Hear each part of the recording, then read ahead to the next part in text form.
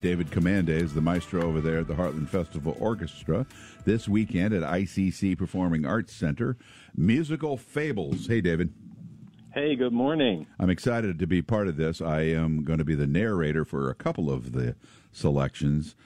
Musical Fables and Symphony. Bring me around on that.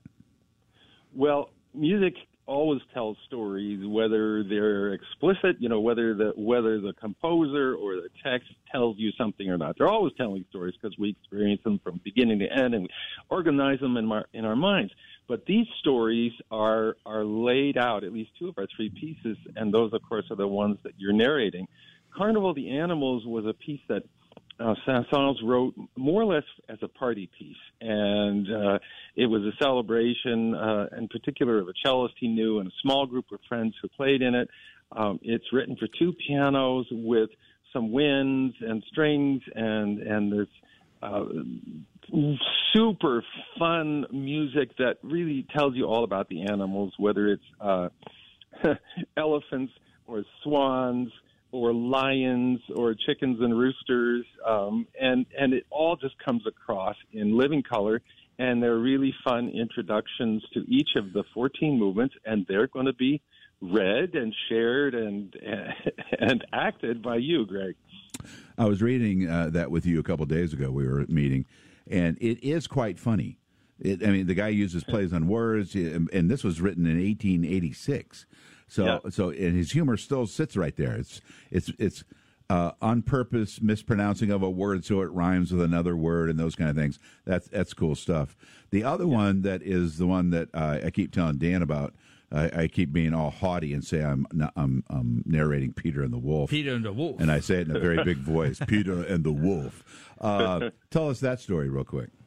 Well, you're the narrator.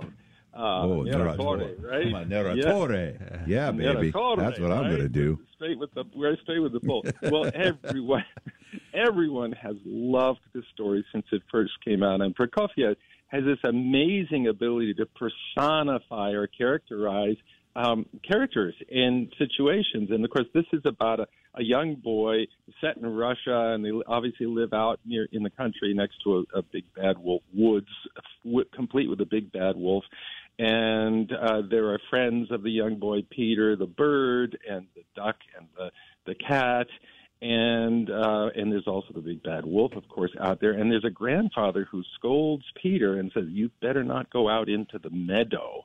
You must not do it." But, of course, Peter, being Peter and a young boy, says, "Well, I don't need to worry about grandfather's comments because boys like me are not afraid of wolves." So Prokofiev sets it all up, and you hear these wonderful, charming melodies associated with each one of the characters, and you hear live the encounter of Peter with the wolf and find out how it turns out. It's quite exciting. And I got to say, it is once you tune into what you're listening to, for instance, when the grandfather appears, Danny, and speaking, and I say a couple of things that he said, but then the music takes over and the musicians take over and they become him. And you can hear it. You can absolutely hear it. Okay, I want to make sure people know how to get tickets to this. It is this Saturday, 3:00 at the beautiful ICC Performing Arts Center. I love that place. It is called Musical Fables, Peter and the Wolf, Carnival of the Animals, Concerto for two pianos, and it will just be a wonderful afternoon. Bring your kids and grandkids. How do you get tickets? You get tickets at heartlandfestivalorchestra.org or by calling 309-339-3943. Two more things to say, or two and a half more things. We have two spectacular pianists in Victor Kairos and Paul Johnston, friends and colleagues and amazing performers, and that's all part of this thing. And the Poulenc tells a story. And our community partner is Wildlife Prairie Park. How fitting, the animal themes and so forth, and they're doing such wonderful things preserving that land and those animals, and we're grateful to partner with them. And his next children's book, Symphony, there's a story in Germany about Baba. Oh, yeah. David, I want to send this to you. There is something happening on TikTok. Some people made up a song about Barbara, who cooks rhubarb at her bar, and barbarians come to eat it, and it's a whole thing. It's dude. a children's book, right? It is a children's book that's turned into a TikTok.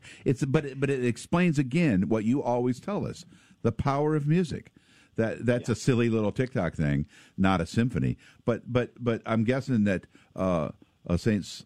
pronounce his name again, Camille Saint-Saëns. Right. He actually didn't want that piece produced until he was dead because he thought it was too silly. He was being silly. Exactly, and of course, and it was one of his biggest hits. And in fact, that's true of a bunch of composers whose most favorite piece they kind of regretted because the other stuff that they wrote they liked. It's serious. Yeah. But listen, I want in on Barbara and the barbecue and the barbecue. I want in on that. I'll get it to you. All right, David Commande, Heartland Festival Orchestra this Saturday, ICC, heartlandfestivalorchestra.org for tickets. I'll see you there.